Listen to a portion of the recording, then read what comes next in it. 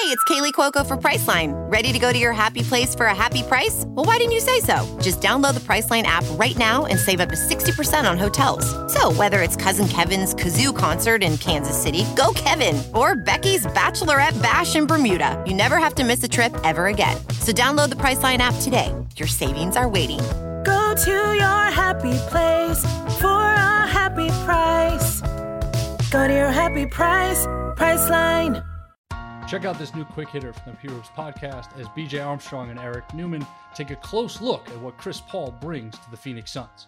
The Suns make a huge move to bring in Chris Paul. They ship out Kelly Oubre Jr., Ricky Rubio, draft picks as they look to accelerate winning with Devin Booker and DeAndre Ayton.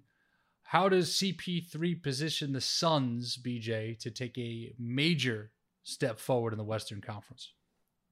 If you're the Phoenix Suns, right now, you're saying the following. We have our leader.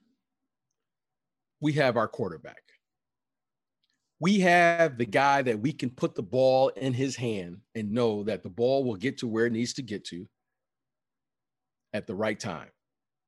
He will make big shots. He will display every single time he comes on the floor, Chris Paul, the leadership that's necessary to excel at the highest level of this league. He can still play the game at the highest level. That's huge for any franchise. That's huge. That's huge. So Chris Paul has stabilized that immediately. There's no doubt who the leader of the franchise is. With Chris Paul, I expect a huge bump in play, not from Booker, but from DeAndre Ayton. Because every big man knows, and Eric, as you know, secretly, I'm a big guy. I'm just trapped in this little body.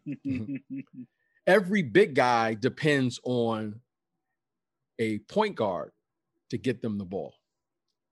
I expect DeAndre Ayton to take a huge leap this year because of the presence of Chris Paul. A huge leap. I'm expecting him to be better on the defensive end. I'm expecting him to be outstanding on the offensive end. And with the addition of Chris Paul, I'm really anticipating a huge jump in the win column for this Phoenix Suns franchise. That's what I'm really expecting now. So I like Chris Paul with his team. He is a savvy veteran. He can handle this pressure. But more importantly, I think he will give this team the sense of urgency that's necessary to win at this league. Talking about winning is different than actually going out and doing the job. They lose 2 games in a row there. Chris Paul's voice will be heard in that locker room. That young man is a competitor. That young man knows how to fight. And that young man has shown time and time again that when he gets knocked down, that he's going to get back up. I love what he brings. I love what he did last year, a year ago in OKC.